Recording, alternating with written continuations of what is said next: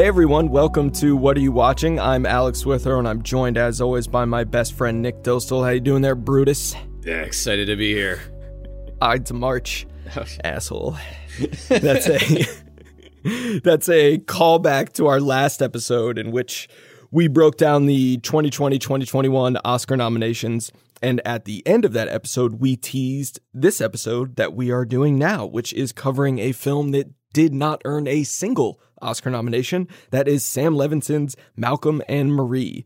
And this is fun. We've never done this. We've never talked in depth about such a current movie on this podcast. This flick was just released on Netflix a few weeks ago, and we certainly haven't discussed a new movie that is this controversial while it is in the midst of its own controversy.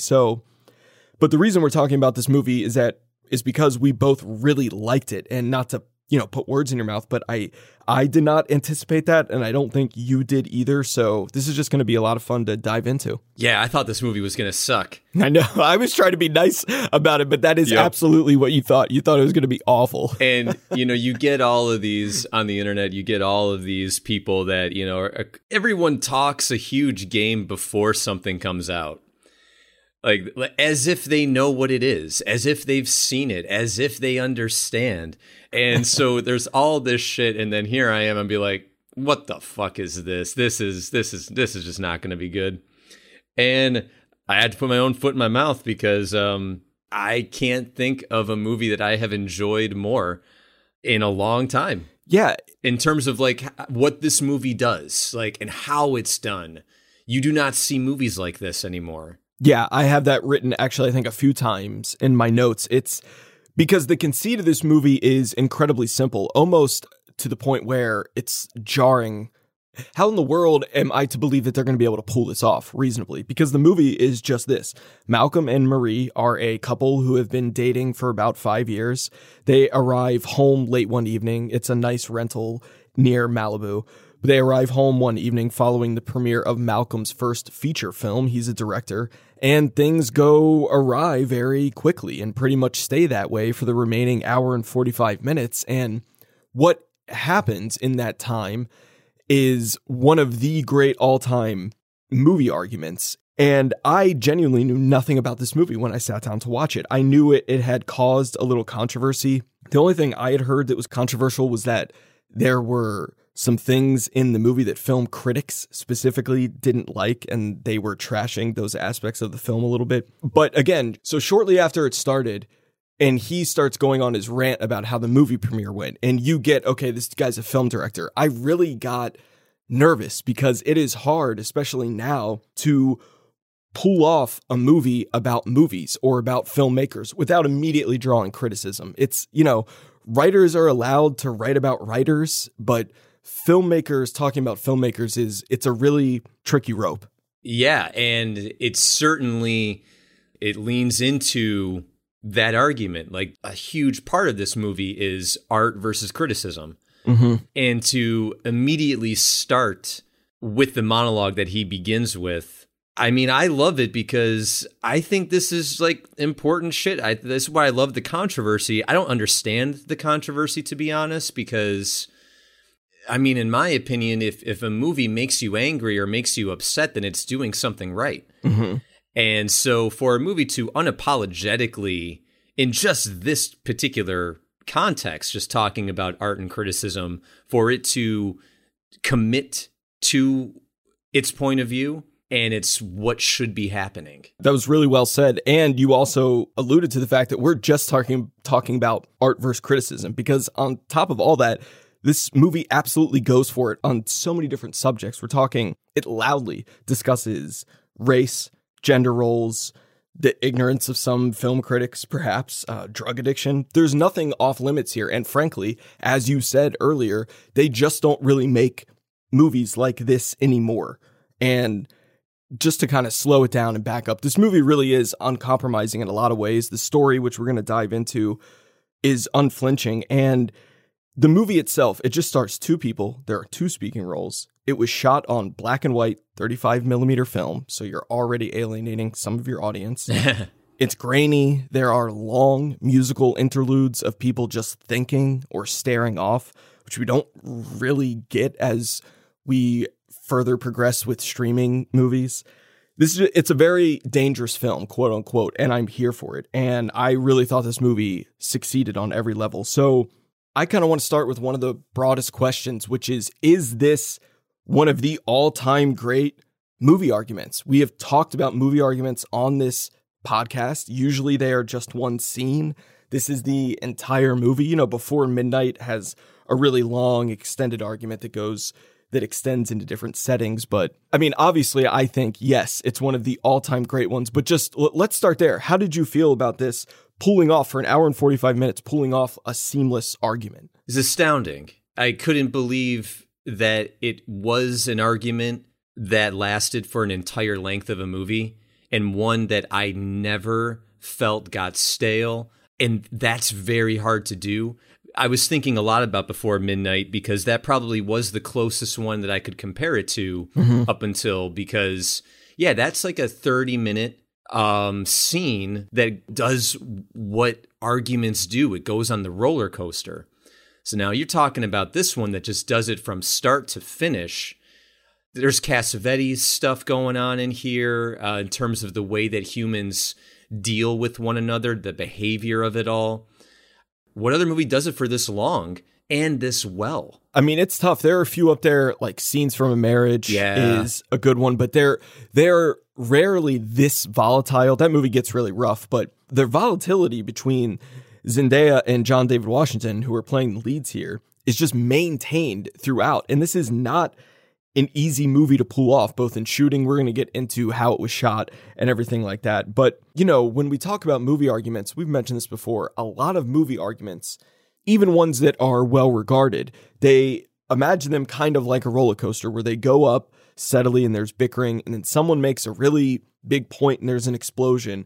And then as it's cascading downhill, usually just cut and the scene is done. So that's it. If you go back and watch a lot of movie arguments, when someone makes a really good point and it's like, that's the point, the scene just cuts and you're on to the next day or the next month or wherever. And the implication of that editing cut is that person just made that point. So now that's probably what both those characters are doing. That's what they're believing.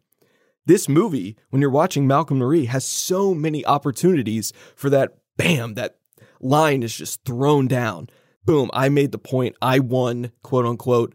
But then you have to sit with it, just like you do in real life. And it's really uncomfortable sometimes. But I was leaning close to the TV like, this is so compelling to me that we're sitting in these silences. But then the most engaging aspect of this film for me is as they were arguing, they were getting so fucking nasty with each other that I was trying to think like a chess player and going, how in the hell is a person going to be able to respond to this? Like, they are being gutted and this person is saying such mean shit. Do they possibly have any dirt on them that they can come back with? And then they do. And they do that like 4 times in the movie. And it's really cool. It's a very, very honest and real showcase of a relationship argument. The breaks that this movie has, that the characters lead, to me is so interesting because after a certain piece of an argument, there's a break. And you see a person's thought, something changes, and that's how it happens. And like, it's an uncomfortable hour, 2 hours to sit through, but I loved it because I was like, this is fucking life. This is a fucking human experience. Absolutely. And I just love studying psychology for fun. I love trying to think about why people make the decisions they do. Watching the film the first time, you know, they come home and he is very excited. He's elated, maybe a little drunk. She is a little defeated, not saying much, making him macaroni and cheese. And it basically comes out that she initially is upset that he did not thank her while he was introducing the movie. He didn't say, you know, thank you so much to my love, Marie, whatever. And this is especially a little more troubling because the film he's just made is about a woman that is apparently based on Marie. So she is taking a lot of issue with all of this. So that's where the argument starts. But that is not really what they're fighting about. They're fighting about way, way, way more than that. And I just love that because that's how arguments can start. It was so realistic to me. And those dips you're talking about, those breaks, that does happen. And there's some really kind of key moments in here that movie characters aren't really allowed to get away with a lot. Like, she wasn't mad. She said she wasn't mad. And he goes, I thought you weren't mad anymore. She takes that long beat and goes, I changed my mind. Yeah. And his reaction, it's kind of a fair one. He's like, wait, you're allowed to do that? And yeah, like, people change their mind, dude. Sorry. And now it's 1 a.m. and you're stuck here. And that's like just what's going on. And in the breaks, what's always interesting to me, because I was really paying attention. I've seen it 3 times now, and I was really paying attention going, what does set her off? And in the beginning, it's usually a mention of, you're not in film. So like, and then of course that's going to set her off because maybe she wants to be in film, but you didn't give her the opportunity to. And I just loved watching those little triggers of what is riling her up. And then furthermore, I loved thinking about when is she going to make the decision to pop off? You can see all of that playing out on them. And we'll talk about the actors specifically in a second, but you can just see that conflict playing out over them all the time. And I love that. Generally, I think it's really hard to pull a good argument off. I was saying earlier that a lot of arguments are like a roller coaster. I think a more accurate representation of one is more like a slope. Like you're going up and then you're going down, you're going up and like you're fighting, then you're kind of making up, then you're fighting and making up. Sustaining it for this long is an incredible feat. And I think I'm going to be watching this one very often, kind of like marveling at it and picking it apart. Yeah. I've seen it twice now. And in both times watching it, and this is what I love about movies like this, is I think this happens in Cassavetes movies, Blue Valentine, the Before trilogy. Mm-hmm. You can watch these movies and have a very different opinion of where these people are coming from each time you watch it.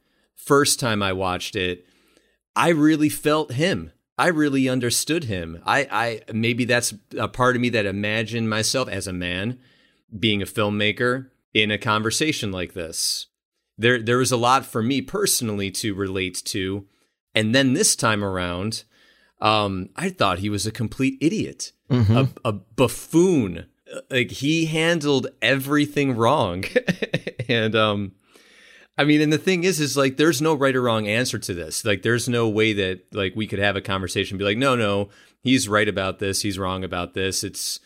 Life isn't like that. People aren't like that.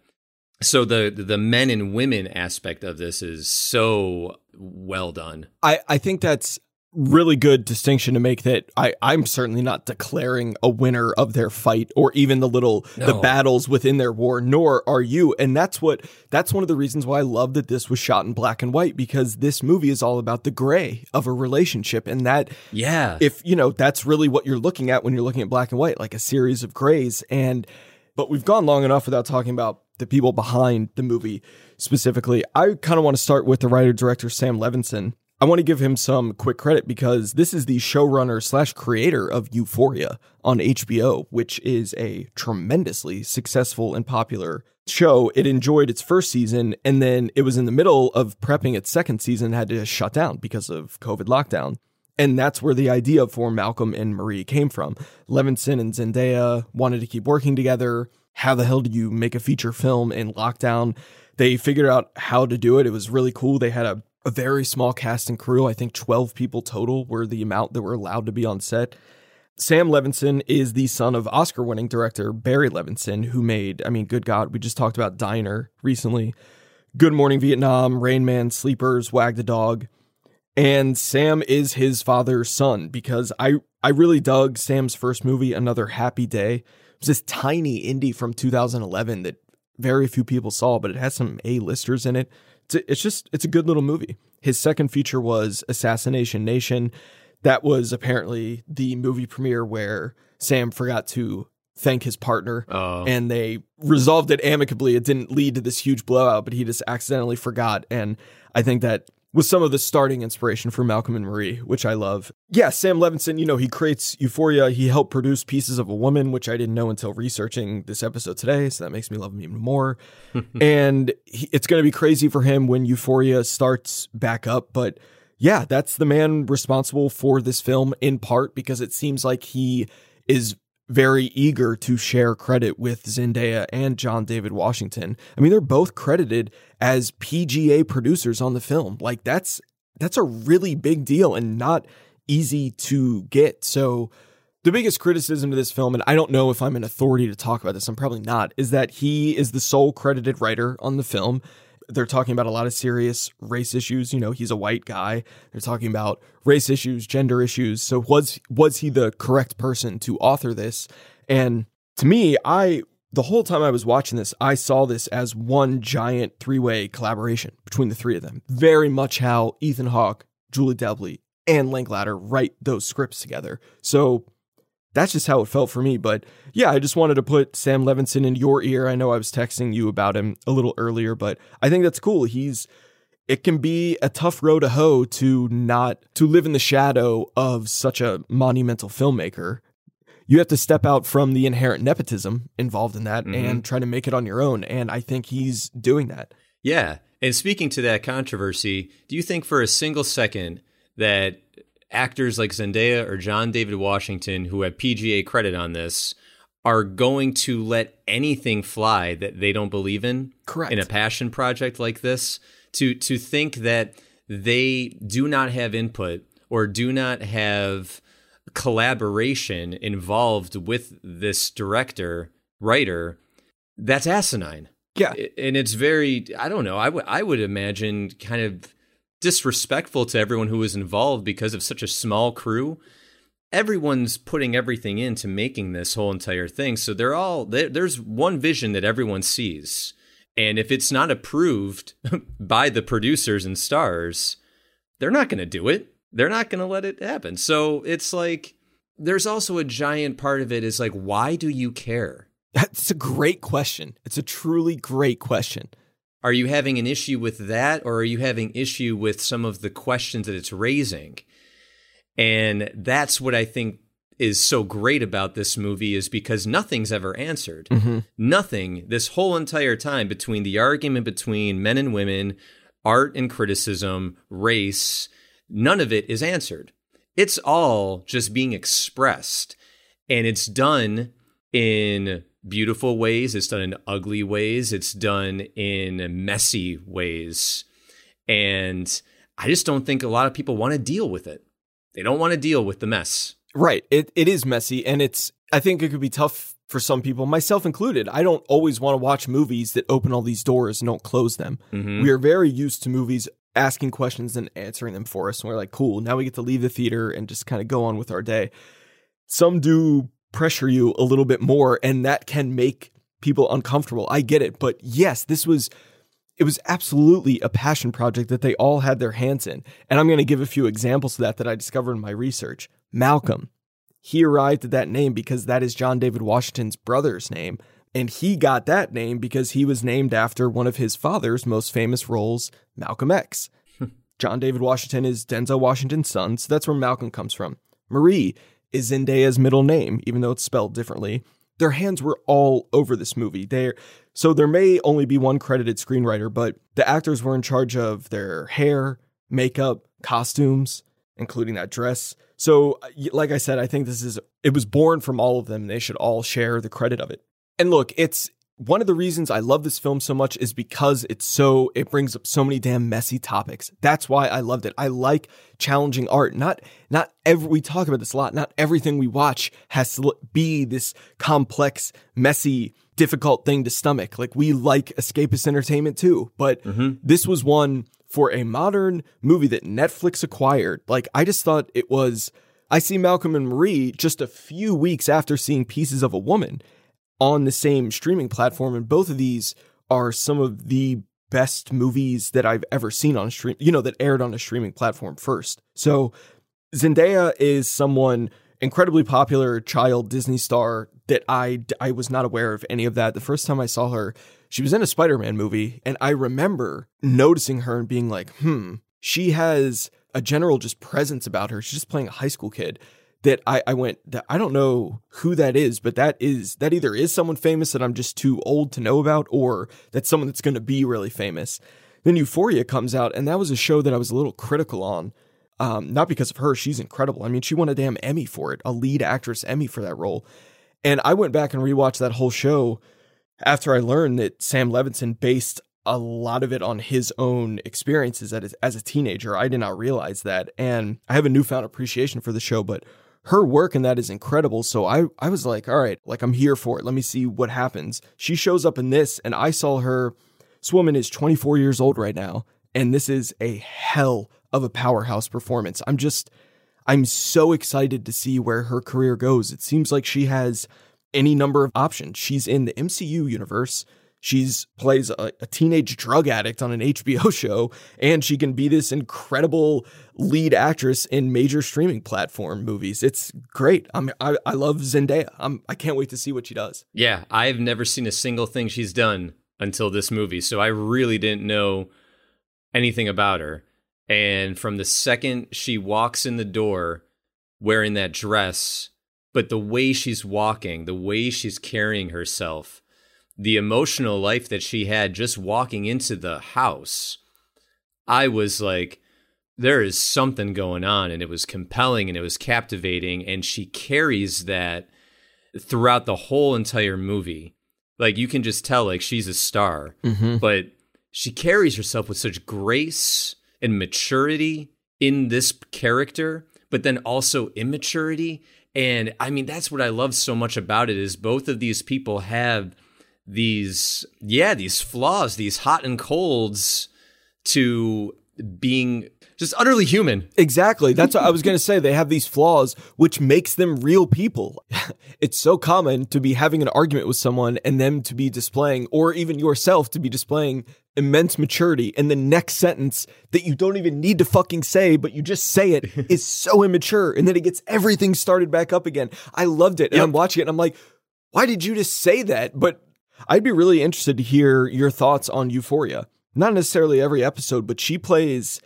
that's a wild show that gets away with. I mean, it's crazy. Like it gets away with a lot. But I heard her in an interview today saying that, I don't know if this is the case now, but when she was in that show for the first season, she had never tried drugs or alcohol. And again, I don't know if that's the way now, but I'm saying her character is so fucked up in that show all the time that it makes me appreciate her so much, that she is, if she's genuinely never impaired her brain in every way, to be able to play it that effectively is kind of mind-boggling. And I'm not saying, like, her character does heroin and fentanyl. I'm not saying an actor has to do that, but I don't know. It's just really impressive to never had a beer and yet know how to behave on fentanyl. It's kind of crazy. Acting, baby. Acting. There you go. Just like Vanessa Kirby has never given birth, but does what she does in Pieces of a Woman. So, I don't know. Calling it back again. I'm doing it. Yeah, I was going to say, you're bringing it back to Kirby. I don't give a shit. Yeah, let's move on to John David Washington. I have had a bit longer of a relationship with him as an actor. I've seen every episode of Ballers. I watched 3 seasons of that show before I saw a news article with him standing next to his dad and realized that's Denzel Washington's kid. And when you see them stand next to each other, you're like, oh, they look, I didn't get it on his own. I never made the connection. He was, of course, in Tenet in 2020, and that was a big tentpole summer blockbuster movie, and he was the star of it. And I had some issues with that film and his performance. We went into that a little bit on our Oscars Breakdown podcast, but this is, I'm just calling myself out here and talking about, you've seen someone in one thing or two things and think that should seal the book on them. Mm-hmm. And that's not what I'm saying I'd done with him. I'm not being that dramatic, but I'm telling you that I thought this performance was absolutely fucking breathtaking. Like, this was the first time, here's what I'll say. It's the first time I've seen his father in him. And that's a really, really high compliment if you are ever compared to Denzel Washington. And he showed up that way pretty much the whole time in this movie. I saw this, and before me was an actor of incredible power and range and specificity and talent that now I'm such a huge fan. And I don't think that's a disrespectful thing, because I mean, you come around, you see something, you admit you're wrong, and here we are. Every time I sit down for a movie, whoever's directed it, whoever is starring in it, if I have seen something I haven't liked from them in the past, I'm like, okay, here, this is a clean slate. Here we go. We're starting over. I do not care who you are, what you've made. And I genuinely try to start every movie that way. And it was good to do that here, because he just comes in with a similar energy that he carries, but just what'd you call him earlier? A buffoon, I think. And he is. He's just like out there. That scene, the first time I saw that scene of him going outside and kicking at the grass and doing this, I'm like, this is like a little over the top, little Buster Keatonery. But I went, yeah, maybe I've thought about doing that. Maybe I have done that once or twice in the past. And then the scene has this amazing landing where he's just walking and he goes, fuck Malibu. And that's like, I am not an easy laugh in movies. I'm easy to think something is very funny, but I'll be like, oh shit, that was hilarious. But to make me laugh out loud, I was just in stitches watching this in my living room multiple times because of him. And his comedic timing is something that I haven't seen from him. I haven't seen him really have the need to flex that. And he made me laugh a lot. There was the wallet thing, which I thought was just great. And every time I watch it, it's hysterical. There's his critique of him reading his film review. Like when he, it opens with the Steadicam and he's like, it's a dolly, you fucking idiot. I love that so much. I know. I thought of you when I read that. Yeah.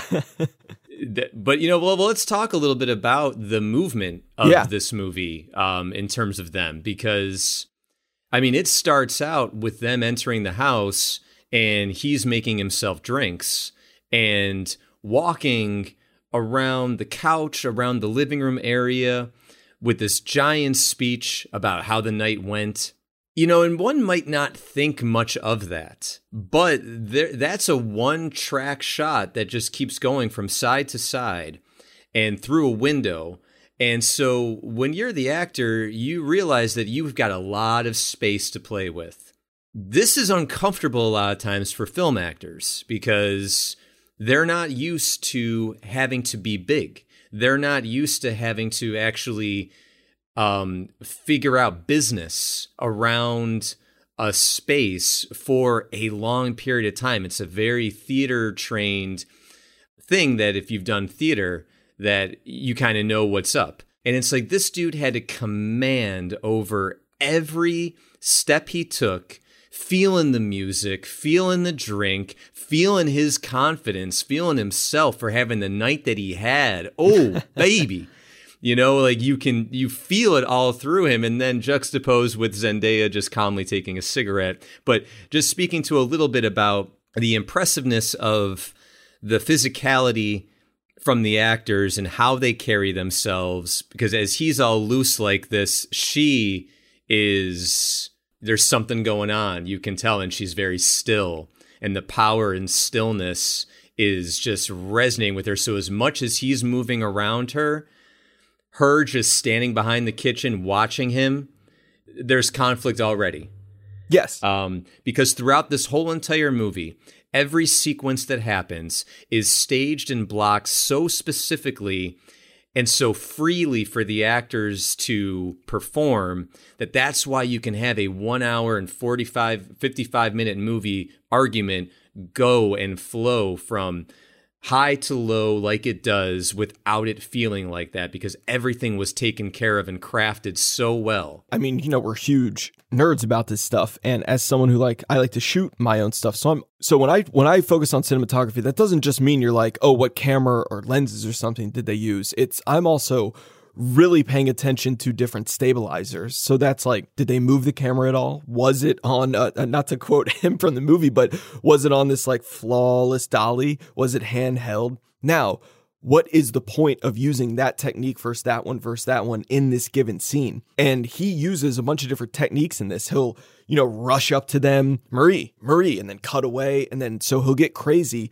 And whenever a different technique is implored, it was always the right one, in my opinion. And I'm not saying this one way is right and every other way is wrong. It just felt correct to me. I'm like, I understand why they're making out and getting frisky here, why this is handheld, and why the editing is overlapping. We're not seeing their words necessarily, but we're hearing it and then it cuts to them speaking. So all that playfulness, it just really fit. And it gave me the sign of someone who really thought about what they were doing and really knows what they are doing.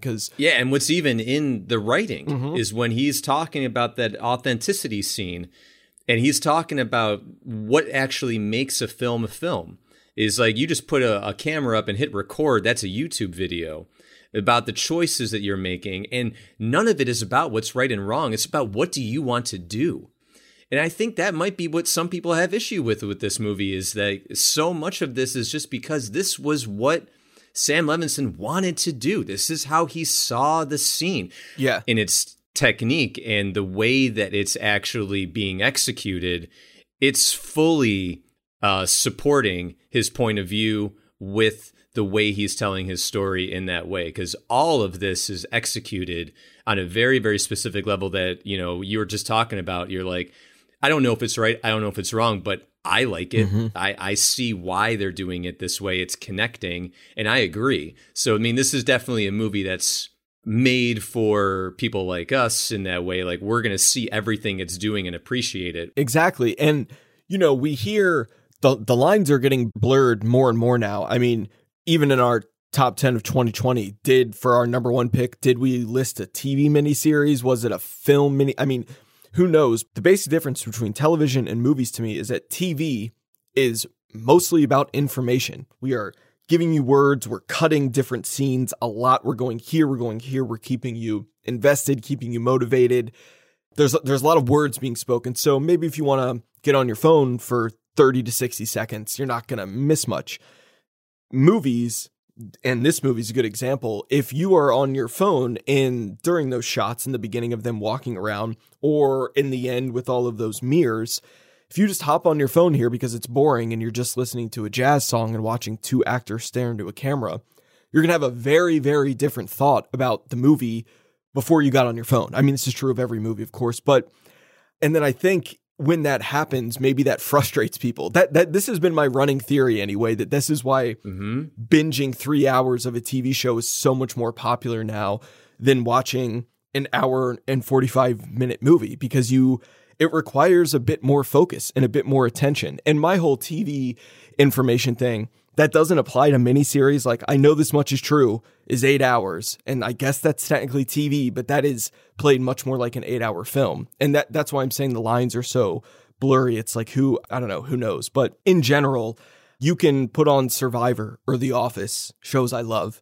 and dork around on your phone for a couple minutes and still get the main intention of it. You can't really do it with a movie like this and still get what's going on. So you can. That may be a reason why it was up on Netflix's top 10 for a week and then it went away. I'm just like Mank, Pieces of a Woman. I understand why that's hard, because that's a tough movie, but I'm getting more and more baffled by the fact that all of these streaming movies that I love, the general public just doesn't seem to. I mean, The Irishman is another one where I was like, I still love that damn movie. And then the ones that do get the love are ones that I, maybe don't like as much, but I guess that's just the game now. I don't know, man. I think so. I think it's patience. Yeah. And you're talking about how information is pretty much what rules TV. One thing that I thought might actually be the most impressive thing to me about this movie was that so much of the conversation is about this movie that we never see. Yep. The movie he made, the movie Malcolm made, is a movie that is at the front of the conversation between him and Zendaya. And without there being ridiculous blasé exposition, by the end of this movie, we actually can put together for ourselves what this movie was that Malcolm made. We can actually understand who this person was that we never see that was cast, why Zendaya has a problem with it, what the movie's about, based on the way that he talks about how the critics speak about it. Everything's being told to you by a roundabout way of talking about the movie, not directly.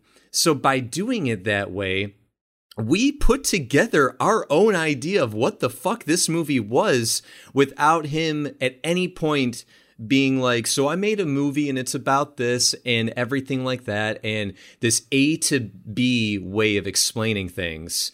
We're going A to Z, and the whole entire movie's revealing a little bit more around it, because the heart of the issue is about something much deeper between these two characters, but we are finding out about the movie that Malcolm made in that way. And that's very, very hard to do. That I had to bring that up because that's just such a fascinating and well done piece of this movie. The whole time, yes, absolutely, 100% agree. The whole time they were talking about it, So I was wondering, am I going to get annoyed by all the discussion of this movie? And then at some point I settled into it. I'm like, oh, this is like the heist in Reservoir Dogs. I love this. They're just talking about it and referencing it. And I know exactly that Mr. Blonde just jumped up there and started killing people. I mean, how young was that poor black girl? Like, you have a crystal clear idea of it. And yeah, this was the same way. I think the film's name is Amari, which is the lead character's name in it. It would be so cool if like that movie existed and we could see it. That's how real it felt. It really felt like, man, I'm going to pull up like the phone and go on Variety or something. There's going to be a review of this movie out there. Not Malcolm and Marie, this Amari movie. It's just so cool. And as we kind of near the end here, just two things I really loved in the way of the script and the freedom of the actors to let them slur and stutter. He played drunk very well, very carefully. He never went over the top, but the murmuring, the stuttering, and she just kind of stuttered as one does in arguments or when recording a podcast. And then I just heard Sam Levinson mention this on a podcast, and I wanted to bring this up because this is the most geeky thing to fully endorse. The reason why he put the credits in the beginning of this movie is that all these damn streaming services just cut out right away at the end. And they're like, the credits start. So you could be sitting in something. And I know I'm not the first person to bring this up. I think I've even heard Tarantino complain about this, but you can be sitting like in the wake of a movie and it's just ended and you like space off. And you turned around, it's done, and like the Office theme song is starting. And you're like, wait a minute, dude! Like I'm just trying to hang out here. And so he put them first to give credit to the people who deserve credit, and I really love that. It's a very old school thing to do. And anything that you can do, I love it for that reasoning. Because not even knowing that, I put together for myself like, oh, cool. I wonder why these credits are happening right here. And you see a lot of movies that do it, that I've always found fascinating just because it's something you don't see. And I think I'm just more attracted nowadays to when something goes against the normal way of doing things. I'm immediately in. I'm like, I don't even care what your reason is. Vox Lux. Right. Same deal. Like they ran the whole entire credits. Climax by Gaspar Noé. I mean, and that was great because when that movie ends and you're left with that impact, like that just ends. It's like it's done. It just ends. Lights go on in the theater and you're like, oh, I have to sit here now with this. I'm a real credit snob. I heard Steven Soderbergh reference the importance of fonts to James Cameron on the Solaris director's film commentary, because that's like Helvetica. I mean, massive font in Solaris. And I remember seeing that at a young age and going, I mean, when you think about it, like there's just not that many different fonts in movies. Like whether we're talking about credits, title cards, date stuff. So when someone puts a little more thought into that, I always love it. I always pay attention. Gaspar Noé and Soderbergh are probably two of my favorites, but even Malcolm and Marie, the title card comes 13 minutes in, pretty much right when their argument is kicking off, like right when it starts. And it's just a little more thought, a little more attention put into it, and I love that. And can we talk about the macaroni and cheese? Yeah, I mean that seems to be a scene that is pulled away and universally liked, which is nice. So at least people like something from it. It's true, and the reason why is because it's action revolving around something that's not actually a part of the conversation. Like it's almost like the Hitchcock MacGuffin. It's the thing that everything's going around but doesn't actually matter. But to her point, so when this movie finally ends and her whole entire point is just thank me for being me because I made you macaroni and cheese because you didn't thank me. Mm-hmm. It just like I love her character because when she's right, she's so right. Yeah. But the macaroni and cheese, I love that the title card comes on the macaroni and cheese. Like it's made such a big deal, and it looks so good. It does. Like food on screen is like a whole entire thing. But you're also talking about production design too. So, you have any thoughts on the macaroni and cheese? Yeah, I thought. I mean, macaroni and cheese has been making a good play lately. We have Once Upon a Time in Hollywood. Macaroni and cheese is not that it ever went anywhere, but it's making a good comeback for a lot of narrative aspects of film. There's got to be another one there that I'm just forgetting. No, the main thing I have about that is the landing that it reaches with that line that she delivers, because it's a nice, soft landing and some of the best points to make. If you ever make a point in your life that you didn't yell out you just said it like calmly and it devastated the other person. And it's like, yeah. Mm-hmm. And it's so interesting that it comes from a place of kindness. Like she was kind to make him macaroni and cheese. You know, it's the point that is made is that, yeah, love me for who I am. And maybe I'm a little fucking better than you're giving me credit for, buddy. And the specificity and the way that he eats it. Mm-hmm. And for me, I kind of took it as I need to eat this really fast before she comes back and catches me eating the food that she made because I know I'm being a bit of an asshole. Yeah.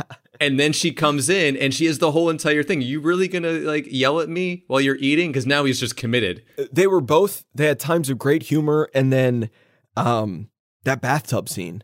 Holy shit. Oh. He was so... that's what I mean when I was watching that going, how is she going to forgive him for this speech? And then that's kind of what kicks her into gear. So, and you know what I loved about that too was like, that's such a man thing to do.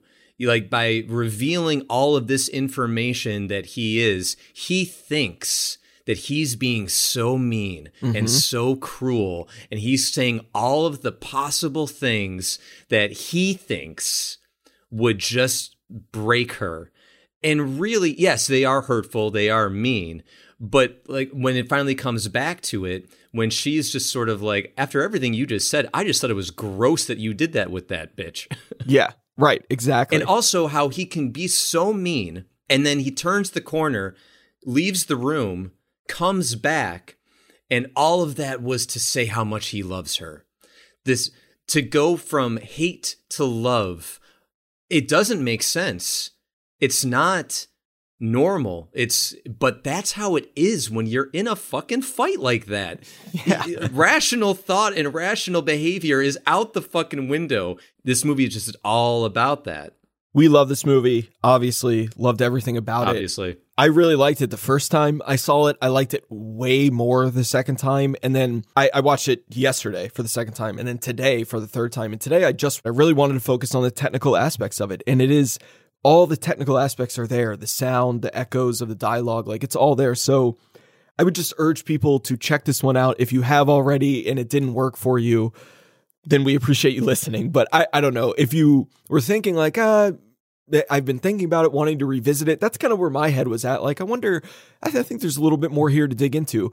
I would just urge people to do that because it's a lot of fun to unpack. There's a lot going on in it. So yeah, and I would challenge anyone who might not have seen it yet, if you don't like it, why? Mm-hmm. And ask yourself, really, are you not liking it because you're not comfortable with seeing two people have an argument like this for about 2 hours? Are you just not comfortable with the content? Or are you not comfortable because of the controversy surrounding it? Really be honest with yourself, because this is where we're at in art and film, is so much of what goes into what we're seeing now is completely being ruled by outside thought and outside opinion and outside noise.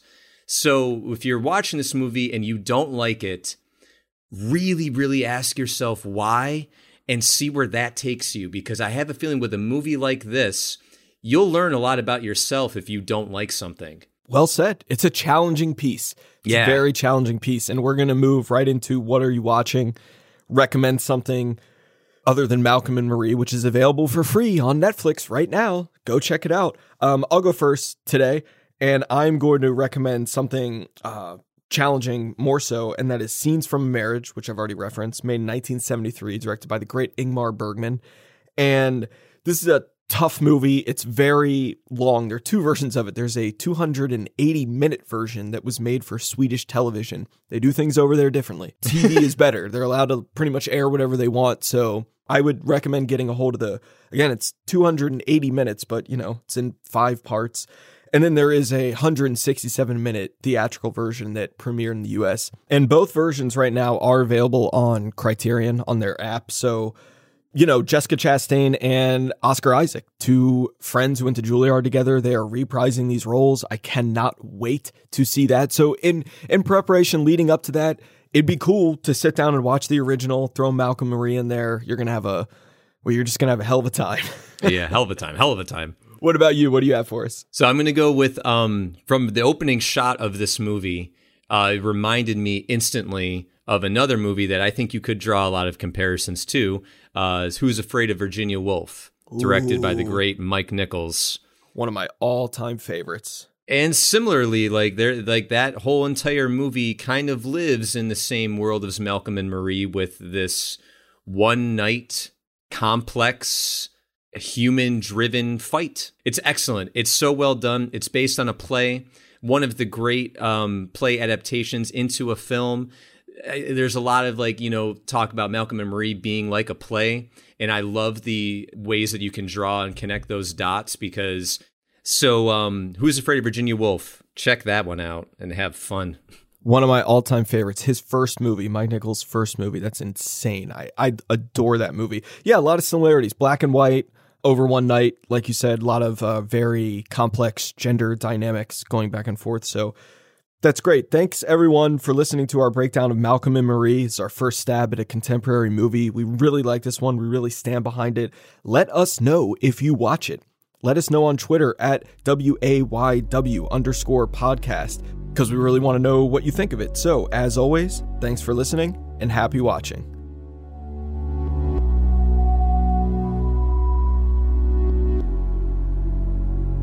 Hey everyone, thanks again for listening. You can watch my films and read my movie blog at alexwithrow.com. nicholasdostal.com is where you can find all of Nick's film work. If you have any questions or comments, please email us at whatareyouwatchingpodcast@gmail.com. And of course, you can find us on Twitter at WAYW_podcast.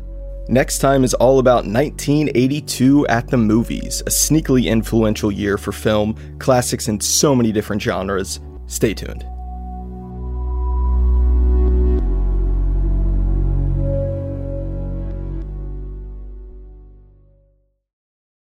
A really audacious move coming right off. I mean, I saw this just a few weeks after Pieces of April, which was one of the best movies I've seen. Pieces of a Woman. Oh, I said Pieces of April. Shit, you're right. I've been saying that all the time. It's a good movie. I mean, I see Malcolm. Yeah.